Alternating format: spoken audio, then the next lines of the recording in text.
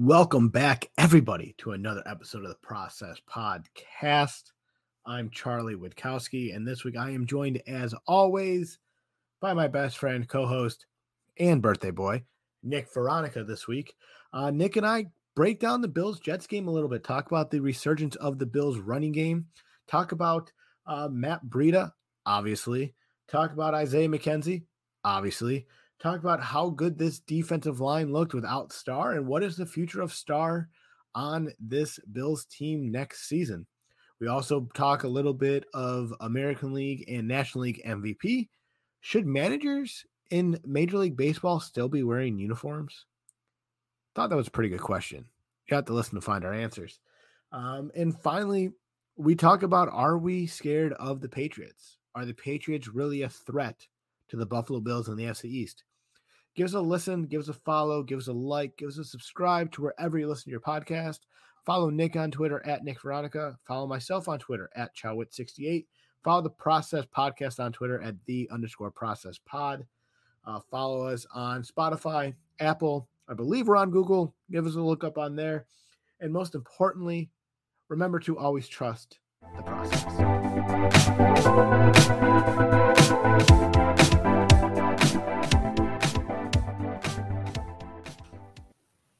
Happy birthday to you. Happy birthday. No one listening to the podcast cares. Oh, everyone wants to hear me sing. No one cares that it's someone else's birthday. My best friend and co-host Nick Veronica, who just joined the Old Man's Club at 30 years old. Nick, don't worry. They say 30 is the new 20, so you should still feel like a young man. So I gotta tell you, when I was a younger person, which I need to define now as like below 13, maybe, I'd be like, this athlete's retiring. He's 32 years old. He's, what's he doing? He's so soft. Yeah, I get it.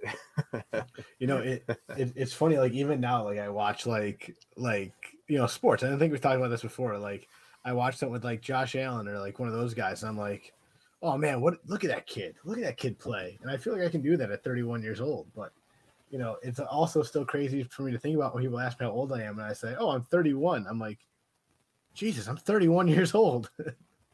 You forget, like, if you're watching college football, you're like, these are babies. Right? Like my neighbor, her son is a senior at UGA on the football team. So senior days this weekend. I'm like, I feel like forever ago old when I like graduated college. Yes, I was looking at something today actually for a story that's coming out this week that I was editing, and they were referring to the 19-20 season, and I initially read it as the 09-10 season, and I was just like, holy cow, this is not good. It's crazy, man, and just wait till you get older and turn 31 and get married and have kids, and I'll tell you what, they say one kid changes you. That's pretty damn true on my side, but your day will come, my friend. I have no doubt about it. But hey, let's get into it. We got to talk Bills-Jets because it looked like the Bills finally found a little bit of rhythm on the offense. First half looked a little bit sketchy, but Nick, what were your takeaways from the Bills-Jets game? My takeaways were reminding myself the NFL is a week-to-week league, and don't overreact one way or the other to just 1 week. I was, I'd seen some press release came in about the odds, the betting odds for the season, and the Bills' win total was like 11.5. And I was doing the math. I'm like, they'd have to go 7-2 the rest of the way to hit the over. I'm like, this team just lost to Jacksonville? No way are they going 7-2. And then you watch them play against the Jets, and it's another 40-something performance when they still weren't even going on operating at full steam here. And you're like, oh yeah, that's who this team is. When the offensive line is back, when everything's normal, not even perfect, just normal. It's like, oh yeah, that's why in a weird year they're still the favorite in the AFC. Like they're gonna be good. Even every team you're seeing across the league, bad days happen. Right. Week to week league, just fix it the next week. It's all about, can you peak at the right time? Well, and I think Sean McDermott has touched on that a few times. Yes, it's a week-to-week league, and you got to be ready to go week to week. And I think every player, including, and Sean McDermott on top of it, all said, they weren't prepared for Jacksonville. They were not ready for Jacksonville like what they should have been. And I think that game was obvious, but they had a good bounce back game. And the running game looked like it had a nice little bounce back as well. They looked a lot better. Not to toot my own horn here, but Matt Breida scored a touchdown on a quarter of his touches. He touched the ball 8 times, got 8 times. We need to give you some credit here. You are the number one Matt Breida stan. I'm thinking about changing my Twitter handle to number one Matt Breida stan. I've been thinking about it all week. Did you happen to start him in any fantasy leagues? I went to go pick him up in one league, and someone picked him up, and I was kind of surprised. And luckily I did not play that person. But no, long story short, no, I did not. But I really think now he's really giving this coaching staff a tough decision to make here, because what do they do going forward? Do you continue to run with 2, technically 3 running backs if you consider Tywan Jones being a quote unquote running back? He's really just in for special teams, but Matt Breida can also play that special teams role. I think he played a few snaps on the special team side as well. But he also does a good job, obviously running the ball. He had 2 touchdowns on 8 touches. He looked well. The 1 touchdown to the outside, he had a lot of explosiveness, which is something you haven't really seen from Singletary or Moss this year. So, it's a totally different dynamic you get from Matt Breida beside from the other 2. When I listened to the CBS broadcast of his red zone touchdown, I felt like I was listening to the process. The announcer said the same exact thing you say every week. He's got more speed than anybody on this team. He's a threat. Same exact thing that you always say. And then what's he doing? Quick cut to the outside. Boom, end zone. Can't teach speed.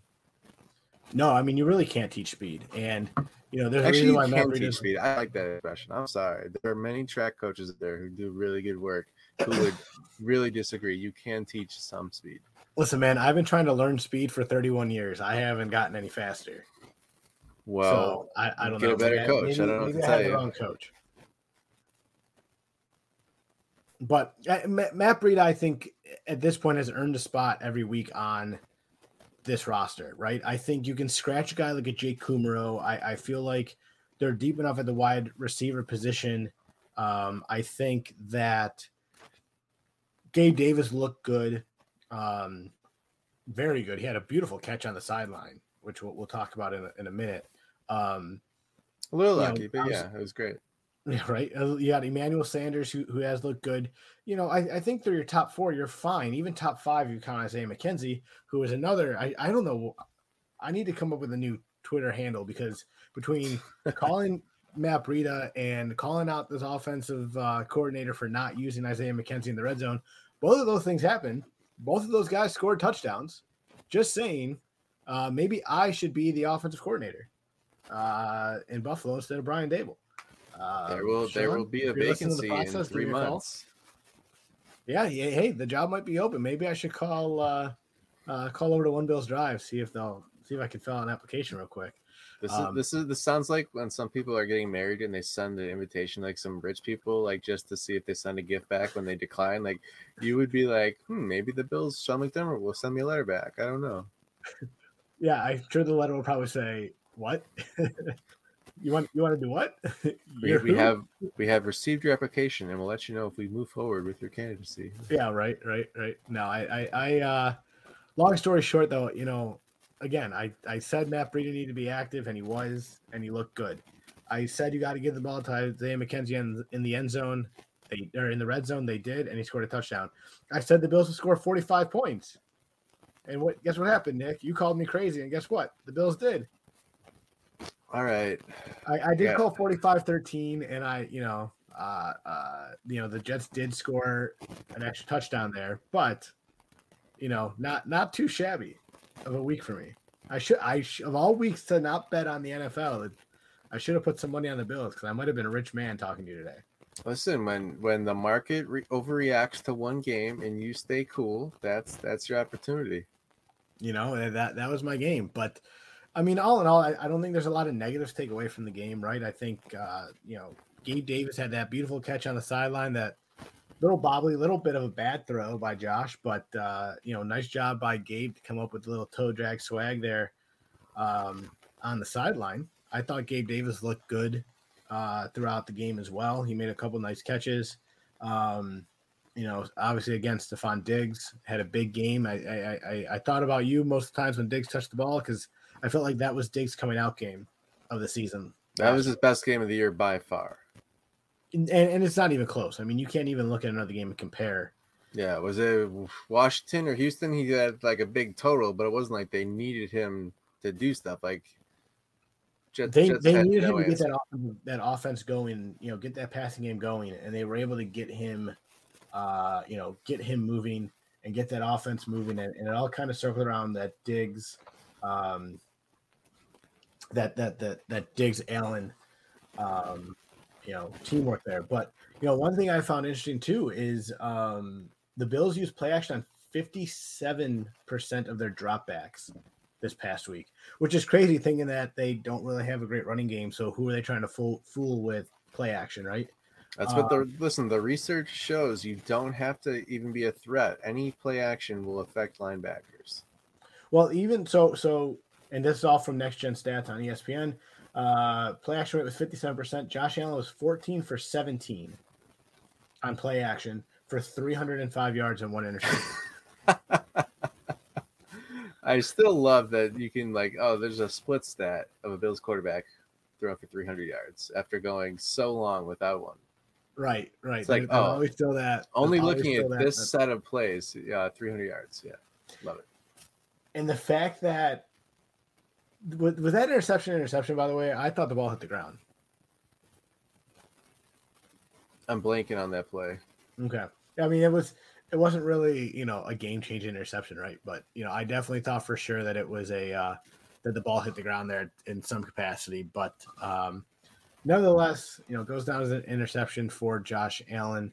That wasn't as obvious as the one last year. That was a clear drop against the Rams. But I thought for them to sit down and review this and not overturn it was interesting. And then you get into the defense side of the ball. There was no Star this past week. He was scratched with COVID on Sunday before the game. Harrison Phillips saw a lot of the snaps at defensive tackle, and Harrison Phillips saw more snaps than Ed Oliver. Harrison Phillips saw 46. Ed Oliver saw 41. And Vernon Butler saw about 45. Effie Obata impressed me this week, Nick. I think Ed Oliver definitely impressed me this week. Again, I noticed the Jets, so take it with a grain of salt a little bit. But Harrison Phillips looked very good and very comfortable in that role, and I think that's the best that the Bills' front four has really played in a few games. I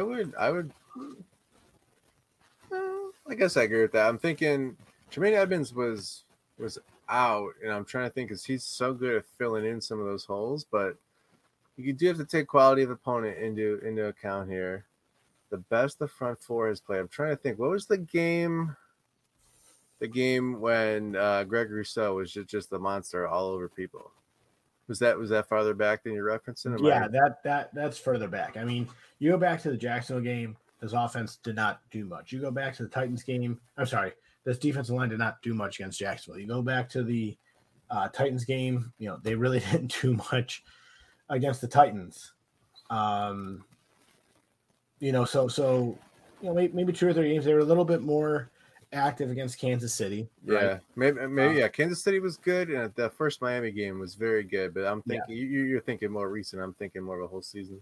Yeah, I'm thinking more recent. I think that no Star really helped them get their groove back a little bit. Is that weird to say? No star helped them get their groove back. Is that weird? No, because let me ask you this question, because I think this defense looked better without starting again. I know it's one game. I know it's the Jets, but I feel like there's so much pressure to get Star in because he's the big body boy that he's not produced like what he should this year. Obviously, his contract is a lot of money. What do you do with Star next year? I mean, you find a way to get him to take a pay cut to keep him on the team. If you cut him, you have a big cap penalty coming back at you, which it took this team a long time to fix, and Brandon Beane has done a very good job of getting them out of that cap penalty purgatory. Yes, I'm using big words now on the Process podcast, but what is the plan next year? I don't know if you necessarily need to keep a guy who isn't going to necessarily be in your starting front four on a consistent basis and continue to pay him what you're paying him. Yeah, I hear you. So Star is their high floor guy. Like, he's going to give you some quality production. He's not going to really do a ton in the pass rush. His ceiling is limited, but his floor, I think, is a little bit higher. So I think they like that they know what they have in him. Like, he's going to be pretty consistent every week, and it's going to be consistently average. But the way that they rotate, I would not be surprised if they brought him back in slightly more of a reserve role. I mean, I don't know if you have the numbers in front of you. I got to guess right now, Star is probably playing 40% of snaps, maybe. And I would guess, before the last game that would be, and then I would guess, maybe even more than 40, but I would guess like Harrison Phillips and those guys were probably in the 30s. And I could see, Star being the first backup type of guy, just because the McDermott seems to know what he likes. But at the same time, you could just cut him and say, we need better than that. Average is not good enough for this team. I don't know. Really depends. I do have to think that they are at least a little bit upset with a guy who I had to sit out last season because the pandemic was too dangerous, but then didn't get vaccinated and now is missing time because it's not like, that's so weird to me. I don't know how that doesn't make any sense to me at all. To your first point, Nick, Star played 59% of the snaps against the Jaguars. Okay. Him and Ed Oliver were in for the same amount and led all defensive tackles in that game with 36 snaps. All right, so I was shooting too low on 40%, but being the starter, what I meant to imply was that he's not playing like the overwhelming majority of being the starter because they do rotate so much. So I could see a scenario where maybe he's playing, 35% next year as the top rotational guy, or maybe it's even situational. If it's more of a rundown, he kind of comes in, and if it's neutral or pass heavy, maybe he's out. Yeah. To your other point, real quick, the fact that he did sit out because COVID was too dangerous and then decided not to get vaccinated, I think is a little ridiculous. Speaking of COVID, you got Spencer Brown, who I think has looked very good on the offensive line and really can change this entire complexion of the offensive line when he's in the game. Allows you to move Darrell Williams inside, which I think Darrell Williams looks more comfortable inside. And I think everyone really does. I think that's the general consensus of all the options that you have when you listen to Bill's podcast or Bill's talk radio. I think everyone says the same thing, right? He looks so much more comfortable inside that's where he should be. Mm-hmm. And Spencer Brown allows you to do that because Spencer Brown is just a freak. If you want to start talking about Spencer Brown, I mean, we can start talking about this Colts game coming up. I think losing Spencer Brown is gonna hurt. The Bills' offense was kind of bad when he was out with that back injury. He came back last week. Offense was good again. You saw the game they lost against Jacksonville, O-line was horrible. Allen was under duress all day. We talked about it. Can you really put Cody Ford back out there after that game? Are you looking at Ryan No. Bates? Like what does your offensive line look like this week with Spencer Brown out? I think they need to find a way. It's gonna sound crazy. They need to find a way to keep Jared Williams inside because I think that's the best bet, right? Now who's playing tackle? I feel like, who else? I mean, I don't know who else they could put on the outside at defensive end. Or I'm sorry, on offensive tackle. To take Spencer Brown's place. I think you have options. Maybe there's some guys on the practice squad you could look at. But I mean, at the end of the day, there's no way you could put Jared Williams back on the outside, right? He's been a liability out there, and you have a $250 million quarterback sitting back there who you paid a lot of money to stay healthy on top of it, and you can't put him in any danger. And I feel like putting Jared Williams back on the outside is just asking for trouble. So, who do you think plays right tackle? I have to look at the roster here, but I mean, the depth chart is not kind. No, it's definitely not. Definitely not kind at offensive tackle. That is for sure. And I don't believe that I know they lost. Was it Tommy Doyle that they lost to? Yeah, I think that's right. I'm looking at the Bills website. He's still listed on the depth chart, which I was very surprised to see. Okay. Which that's interesting that they still have that on their website. Yeah, let me check a different site. That's weird. So on ESPN, I'm looking right now at right tackle. Yeah, no, Tommy Doyle is still on the roster. There was another offensive lineman that they drafted as well. Maybe Tommy Doyle steps in. I mean, he's another big freak offensive lineman. But I don't know if I'm starting Darrell Williams back on the outside. Okay, maybe we might be thinking of Jack Anderson, the seventh round. Jack Anderson. Jack Anderson. Okay, he was claimed off the practice squad. He was claimed. For what it's worth, Tommy Doyle is 6'8", 326. So he's another freak, big boy back there at offensive tackle. Maybe they give him a shot, man. I mean, he was a 5th round pick. And see what he can do. I don't think he could be any worse than Darrell Williams. I think he's going to be active this week. I don't know. I think he could be worse than Darrell Williams. I don't know, man. As bad as Darrell Williams looked against the Jaguars specifically, I don't think he could be worse. I mean, and that's the Jaguars. And I think the Colts have a better team, right? Mm-hmm. Like just their defense alone is much better than the Jaguars. So I'll be curious to see where they come. And then you talk about the defense side of the ball with the Colts. You got to worry about Jonathan Taylor and Naheem Hines. Like both of those guys are dangerous with the ball in hand. And I think Jordan Porter said it best this week that Jonathan Taylor's a pretty hard runner, man. He probably runs harder than Derrick Henry, and he's gonna be a tough guy to bring down. Runs harder than Derrick Henry. Hey, man, Jonathan Taylor's scary, and he's only 22 years old. For those Tremaine Edmonds fans out there, but he's got the speed, he's got the strength. He touched the ball last week against Jacksonville 21 times. His lowest touches came against Tennessee, which was only 10. But he has had a touchdown in every game but his first 3. And he's had that's receiving. He has had 100 yards in 1, 2, 3, 4, 5 games so far this season.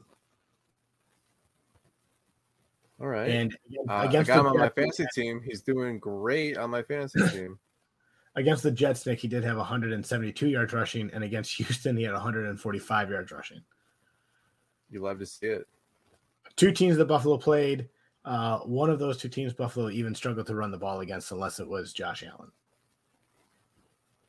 So let me ask you this: do you think you see, depending on who goes in at that defensive tackle spot or offense tackle spot, do you see more Josh Allen designed runs this week? Because you did not see many last week against the Jets.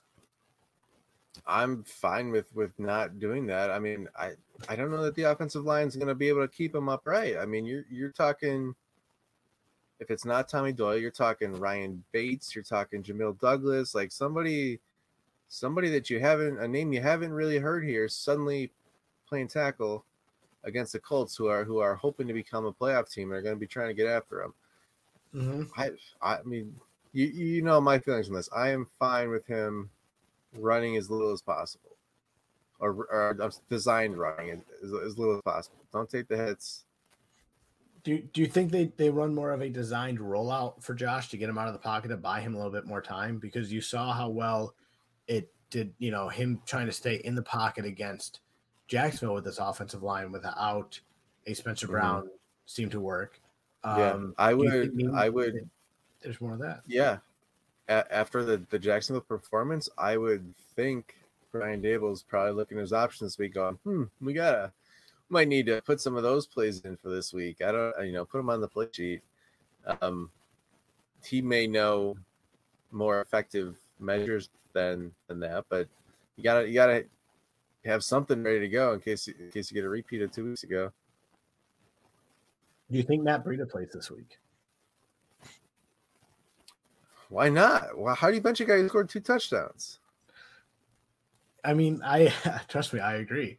Truthfully, I think if he plays, I think you can sit a guy like a Jay Kumro. There's no reason for again, and I know I brought this up before. There's no reason for you to run that many wide receivers. And Matt Breida's just he looked good back there, and he brought a new dynamic to the running back. And I think that's something you need to consider. Would you dress all 3?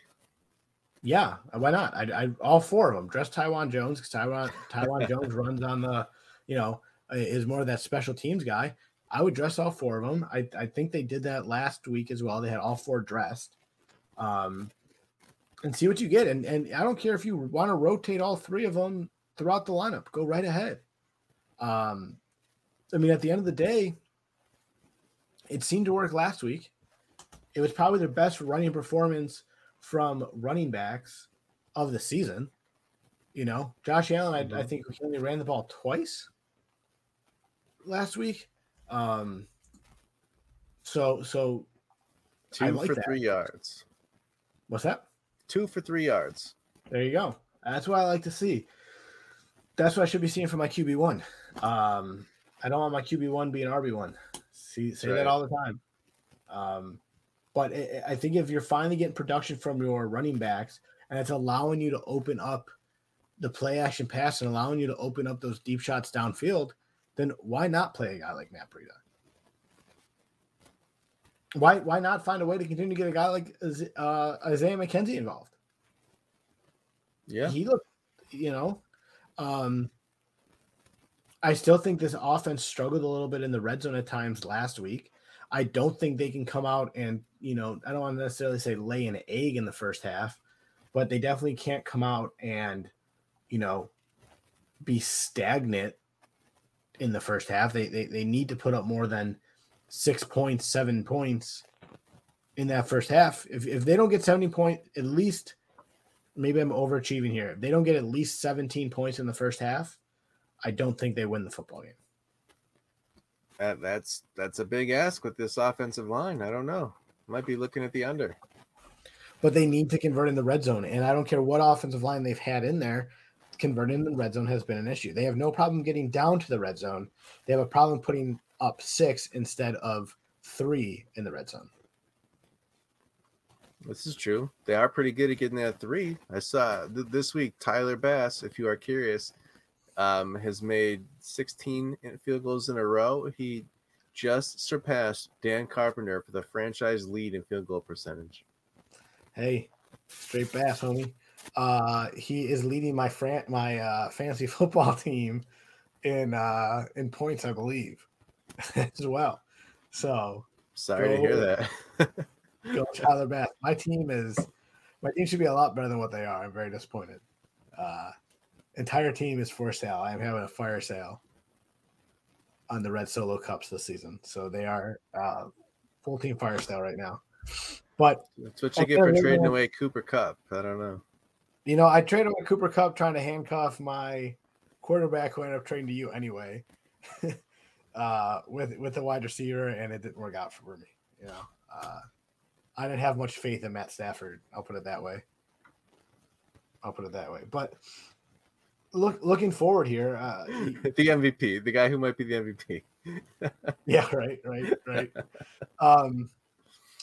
Let me ask you this question because I think it needs to be brought up with them obviously playing tonight and up 13-0 right now.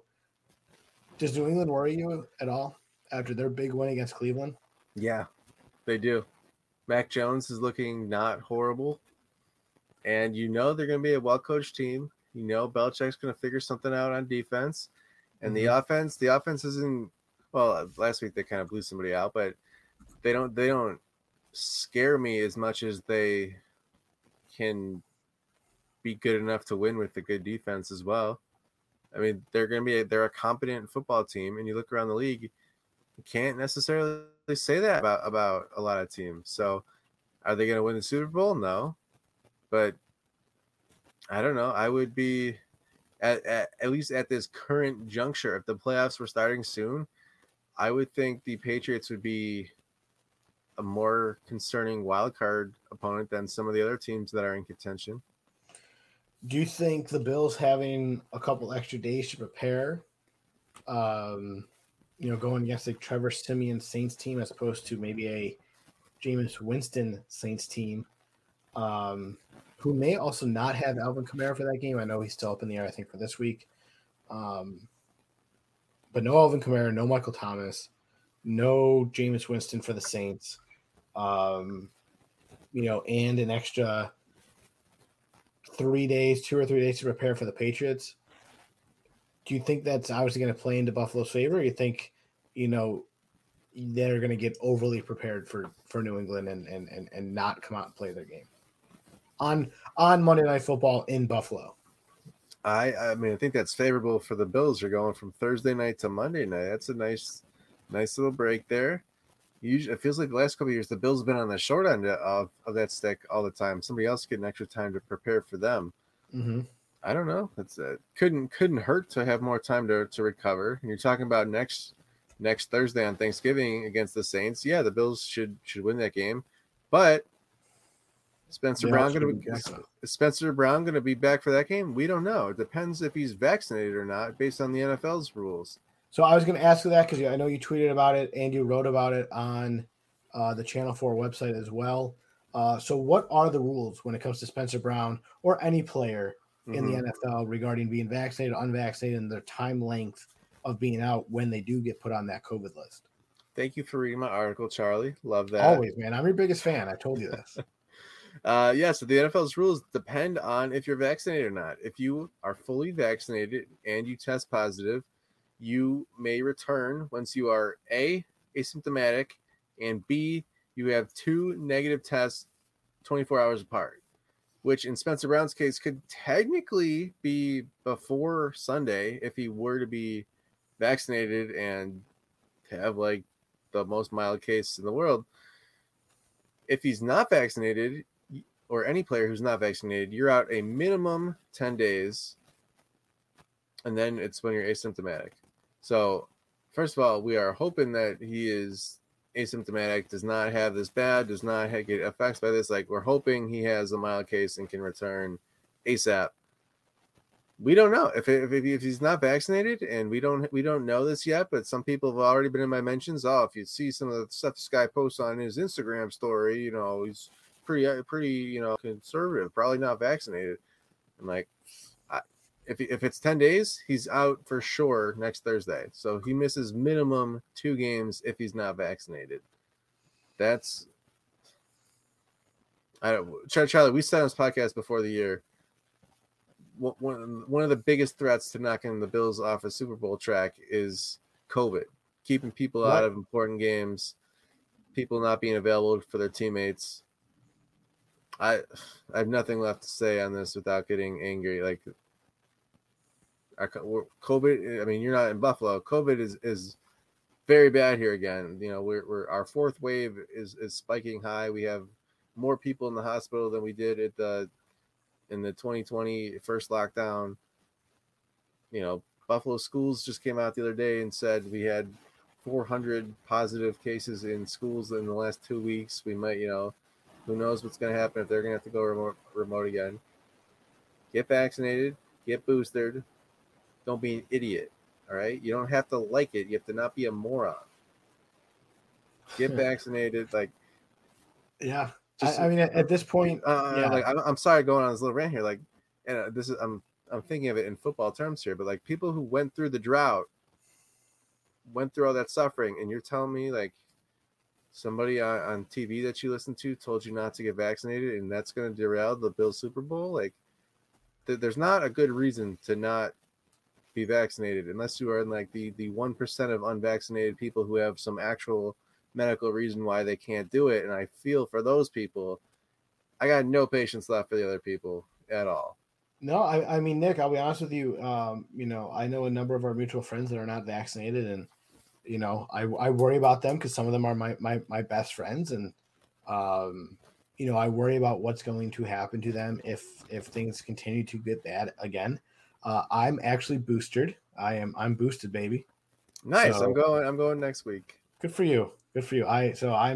I'm ready to go.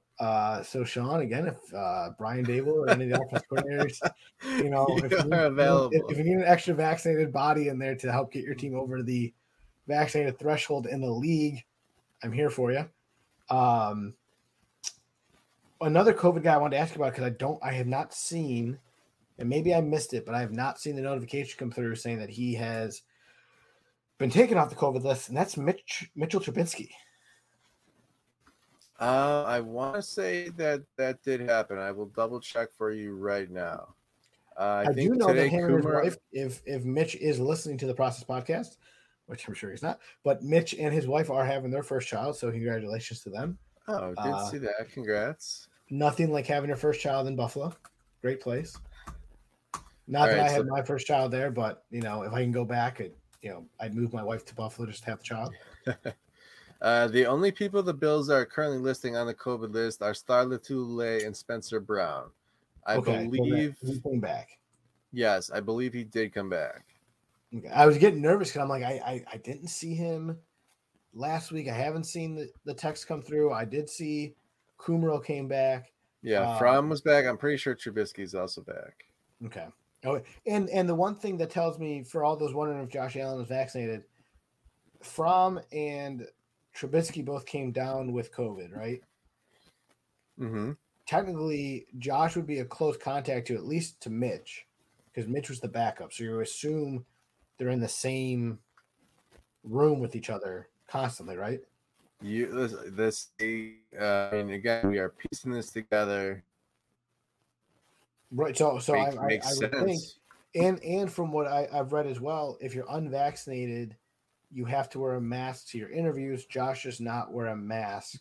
Many players are skirting that, not just named Aaron Rodgers, but some of the way, like in the summer, the teams were getting around that was doing the interview outside, so it was like hard to really put two and two together. Right. But I was, just shooting the breeze with somebody. I was saying when Josh Allen signed that massive deal, I would have, if I was the Bills, I was okay. You want $250 million? You're getting vaccinated before you sign this deal. Maybe they did, and it's not something that they came out and talked about. That would be Josh. I don't even want to say setting aside like personal differences for the team here. Josh Allen's dad was in the hospital with COVID, missed the playoff game last year because he was so sick. He was, guy almost died. And then Josh went out and said stupid stuff on a podcast over the offseason about I'm doing my research, which is just, code for not doing your research. I'm not getting my shot. Yeah. Listen, man, at the end of the day, just go get vaccinated, please. Don't do it for yourself. Do it for grandma. Do it for my grandma. Do it for your neighbor. It's no longer about you folks. Let's take care of one another and get back to being a country that finds ways to come together and stop tearing each other apart.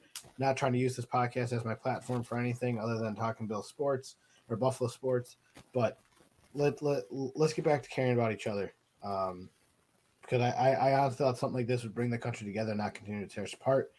And obviously, there's a bunch of other things going on in this country on top of COVID that just continue to tear us apart. But say COVID is leading the way.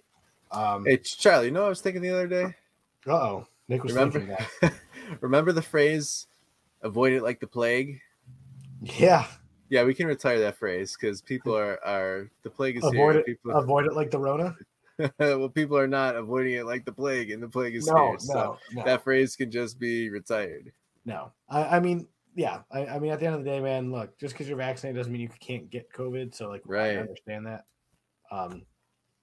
Plenty of breakthrough cases, but again, get vaccinated for yourself. I'd like to, especially with the holidays coming up. Yes. And be around your family, probably some older people there. You don't know where people have been. Listen, if you want to watch the Bills game on Thanksgiving with your family, go get vaccinated.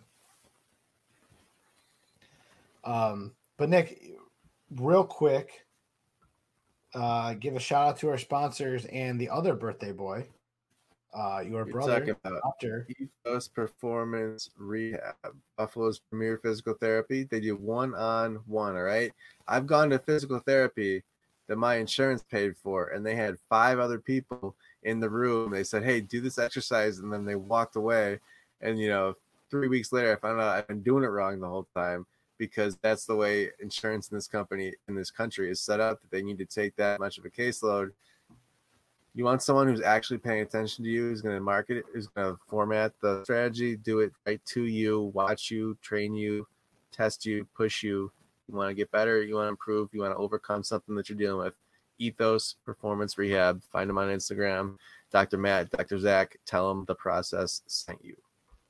And hey, if you end up going, wish Dr. Matt a happy birthday as well while you're there. I mean, I guess. If you want to. He also just turned 30 and joined the old man's club. So, good for him. Welcome to 30, Matt. Glad to have you on this side of the big 3-0. Nick, anything else before we go? I know we kind of jumped around a little bit, talked a little bit about COVID. Talked about the vaccine. So tell me real quick, American League MVP came out today. Shohei Ohtani was unanimous first place votes over Vlad Guerrero Jr. I absolutely would have voted for Ohtani. Did you expect it to be that unanimous or that lopsided? Yes. We haven't seen, our generation has not seen a player like Ohtani since forever, right? And he does obviously get, and rightfully so. I think the way that he hits and the way that he pitches, he has a lot of comparisons to a Babe Ruth. And maybe he's this generation's Babe Ruth. Now, I want to see if he can come out and do it again next year. But he looked damn good doing it this year, and it was a lot of fun to watch, a lot of fun to follow. I wish he was in the National League, for his sake, because I'd like to see him hit a lot more. But he's also a guy they can use in the DH role in the American League if they wanted to, really, for the way he hits the ball.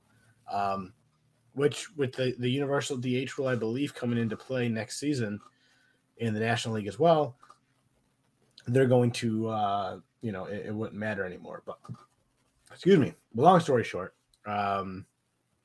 yes, he deserved National or American League MVP. Now, I believe, if I've heard correctly on our side, from Braves fans, Bryce Harper won National League MVP, if I'm not mistaken. This is correct. That was the wrong vote. Your vote would have been for whom? Austin Riley. Of course it would be. Tell me if I'm wrong. I mean, did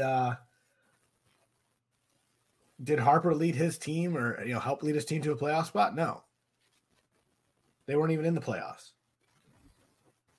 You know what I mean? This is true.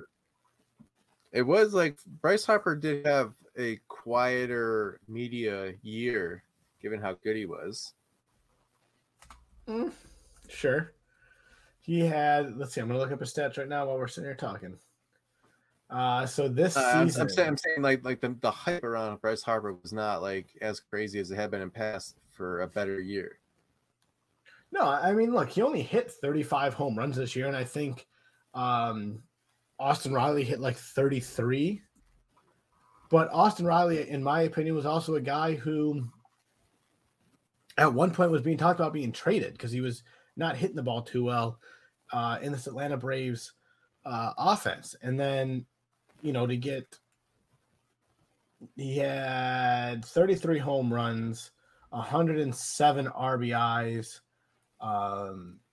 to Bryce Harper's 35 home runs and 84 RBI. Also helped lead his team to first place in the NL East. Also helped lead his team to a playoff spot. Also helped lead his team to a World Series. Which the voters did not know when the voting came in after the regular season. Correct. I get that. I understand. I have the full results from the Baseball Writers Association. Okay. Where do you think Austin Riley finished in the voting? Probably fourth. Do you think he finished? So you think he was seventh. Freddie Freeman was ninth. Freddie, look, I'm fine with Freddie not getting MVP. I mean, I don't think he should have been in the conversation as much as what Austin Riley should have been. Soto was second, Tatis third, Brandon Crawford was fourth, including 4 first place votes. Trey Turner, Goldschmidt, and Riley.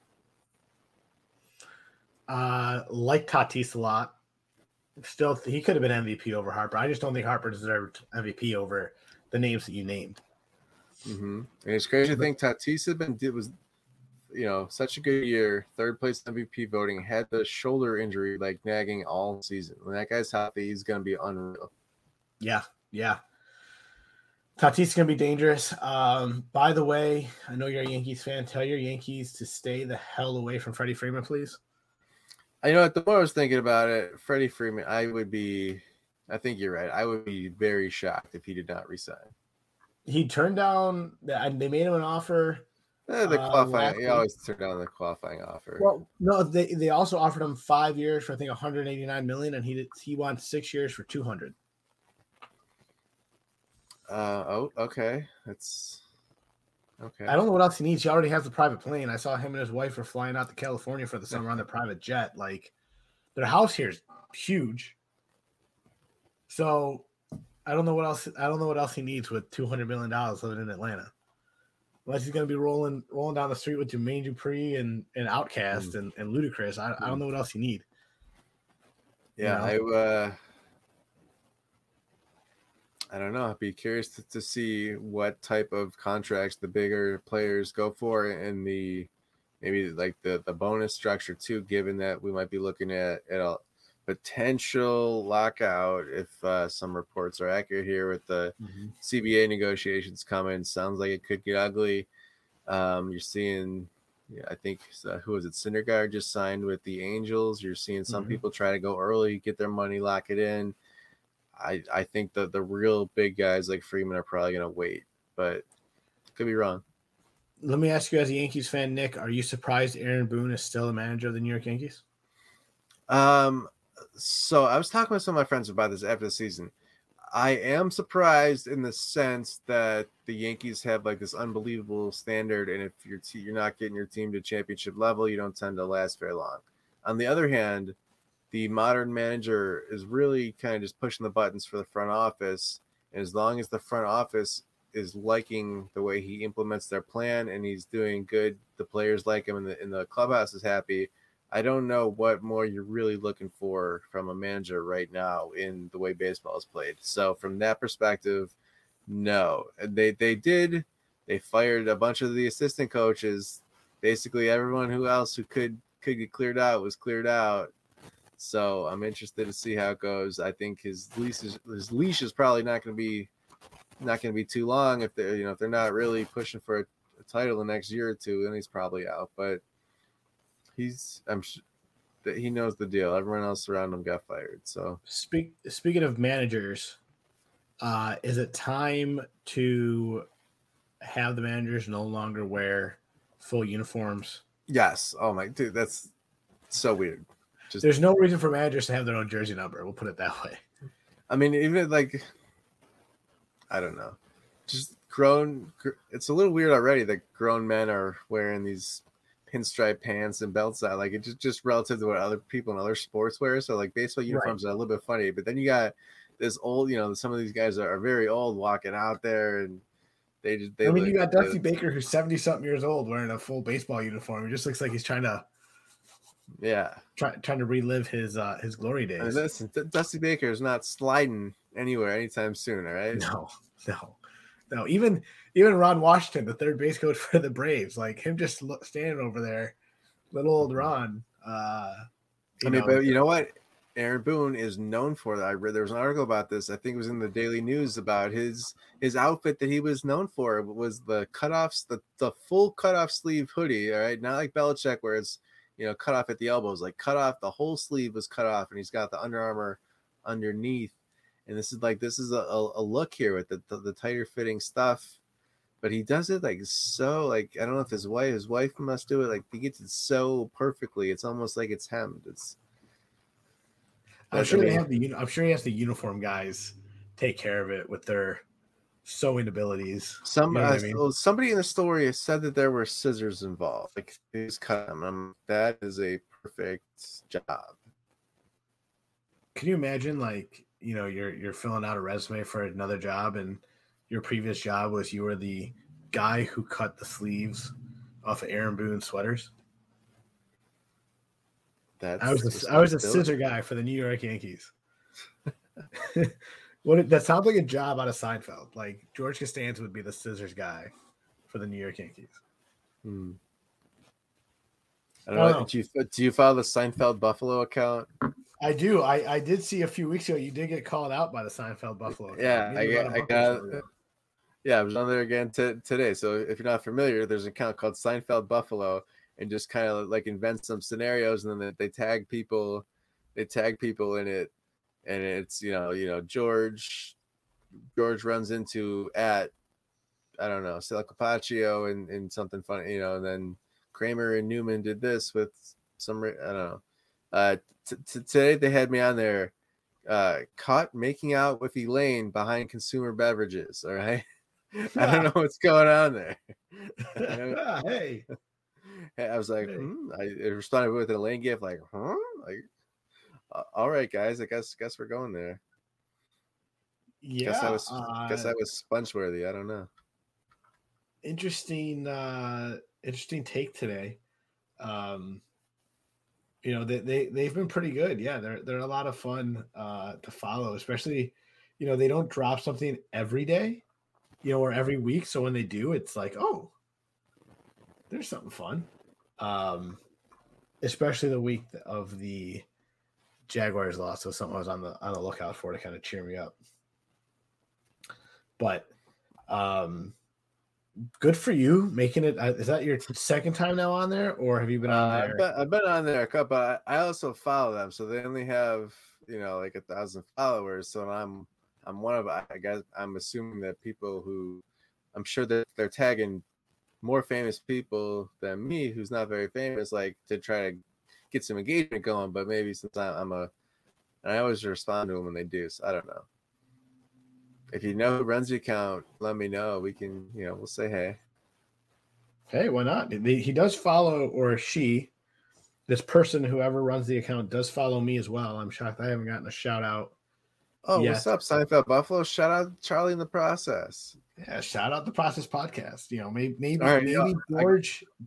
George wants to be a guest on the Process. I don't know. Okay. So listen, our Seinfeld Buffalo Process is going to be. We're going to do it with George. It's going to be Yankees related, all right? Steinbrenner gets mad at the Process and sends George to be the muscle and beat us around, all right? I like it. I think you need to send the idea over to Seinfeld Buffalo. I think some of our listeners should be trying to hook it up. One of our listeners should have to know this guy.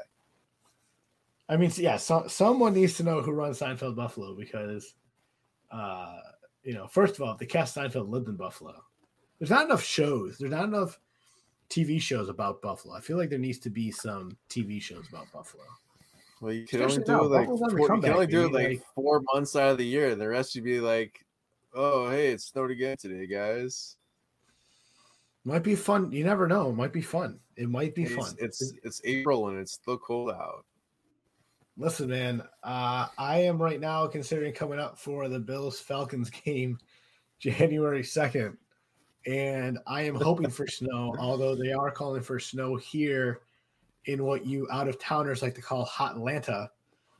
Hot Atlanta won't be so hot come next week when our low is going to be in the low 20s. Listen, I'm just saying the marine biologist episode couldn't happen in Buffalo because the lake would have still been frozen, right? The golf ball would have just kept going. Hey, listen, frozen lake is always a good thing. At least for you guys. Frozen lake means no more lake effect snow. You are correct, my friend. That's right. Frozen lake always means good stuff. Always means good stuff. So Nick, score prediction for me this week, Bill Colts. Oh man. So listen, I'm gonna stick with what I said. If they're up by 17 at half, I think the Bills win 31-20. If they're not up by 17 at half, I think they lose 24-17. If they're okay. All right. I'm thinking Spencer Brown's absence hurts. I think they win a closer game. Bills 23, Colts 17. Does Josh Allen throw for 300 this week again? I mean, it sounds so repetitive, but a better question. Does the running back committee run for over 100 yards? And when I say running back committee, that means Breida, Moss, and Singletary without Josh Allen. I think that's going to be hard to do with this offensive line. I'm going to say no. Isaiah McKenzie touchdown this week in the red zone? Nope. Okay. I disagree. I think you get Isaiah McKenzie involved in some way, and I think he gets in the end zone again because I feel like that's the only way they're going to find success in the red zone is by using Isaiah McKenzie right now. Dawson Knox is back. Dawson Knox TD would be nice. He didn't do too much last week. He had one nice catch, but, not bad. Did you see the pitch of them get on the plane and how swollen his hand was? Yes. I couldn't believe he could fit his hand in a glove. Holy cow. They must have given him some nice shots, man. Something must have worked with him because I don't know what the hell you do to get that swelling down like that to fit into a glove to play football. I don't know. Tape it and squeeze the heck out of it and get some stim going and try to get the. I mean, dude, I've tried to play hockey with with a broken finger. I mean, that's just holding the hockey stick is tough. I can't imagine playing football. He broke it a month ago at this point, so like the pain is gone. I'm just kind of hoping it's strong enough. Yeah, that's true. That's a good point. Although I feel like that swelling though has got to be a little bit painful. Oh, for sure. I mean, you get swelling anywhere. Like you don't realize how compact the inside of your body already is. Any swelling just kind of pushes on the muscles and tendons and nerves more than they're used to, and it's just not the same sensation. But I will say, it was in the palm area. And listen, if you're catching a ball, you need to catch with those fingers. So get your palm off of there, fingers only, squeeze it. Well, Nick, tell the folks where to find you. On Twitter at Nick Veronica, Facebook.com/by-Nick-Veronica. Awesome. You can find me at Chawit68 on Twitter, CHAWIT 68 on Twitter. I also, Nick, before we go, I do have to mention for those folks who are going down to Tampa, I promised some friends of mine from down there that I would give them a shout out to help them. Let's hear it. Kind of move some stuff along. So down in Tampa the night before, Fred Jackson is going to be with the Bills Backers of Brandon group at O'Brien's Irish Pub from 2 to 6 p.m. in Brandon, Florida. Tickets are going to be $75 per person. Meet and greet with Fred Jackson, draft beer, wine, and select liquors. There is going to be beef on whack, pulled pork, and chicken sandwiches. You also, with your ticket, get an entry drawing into 2 tickets for the Bills-Bucks game as well. To purchase tickets, go to www.brandonbillsbackers.com and then click on Bills vs. Bucks Tailgate Party. They are also offering other raffle prizes, 50-50 and Bills Backers swag. So if you're down in Tampa, it's only about a 20-minute drive down to Brandon. Go check them out. These guys are a lot of fun. I've watched a lot of game with these guys. Again, Bills Backers of Brandon. Tailgate Party Saturday, December 11th from 2 to 6 p.m. at O'Brien's Irish Pub, Brandon, Florida. Meet the great Fred Jackson. Marshawn Lynch leading the charge this week. That should be fun. I really hope there's a lot of video of that going around. And if he does not ride out to meet the crowd with the equipment truck, I'm going to be disappointed. Get him in the gator. That's right. That's right. Find a way. Maybe that's what they need. Maybe while he's there, Brandon Beanie sit Marshawn down and say, hey, our running game sucks. Do you want to come run the ball for us? Maybe that's what the Bills need. I don't know. Nick does not look too excited about that, everyone. But by the way, hey, shout out to State Bonaventure, number 22 in the AP basketball poll. Big win day against Boise State. Love having a local team ranked. It's always fun to get the local team ranked. St. Bonnie's has been good for years, and hopefully they can stay good and make a nice run come March. But appreciate everyone tuning in. As always, Nick Veronica on Twitter at Nick Veronica, myself on Twitter at Chowwood68. And as always, the process on Twitter at _processpod. Remember to like, subscribe, rate, follow us wherever you listen to your podcast. And most importantly, remember to always trust the process.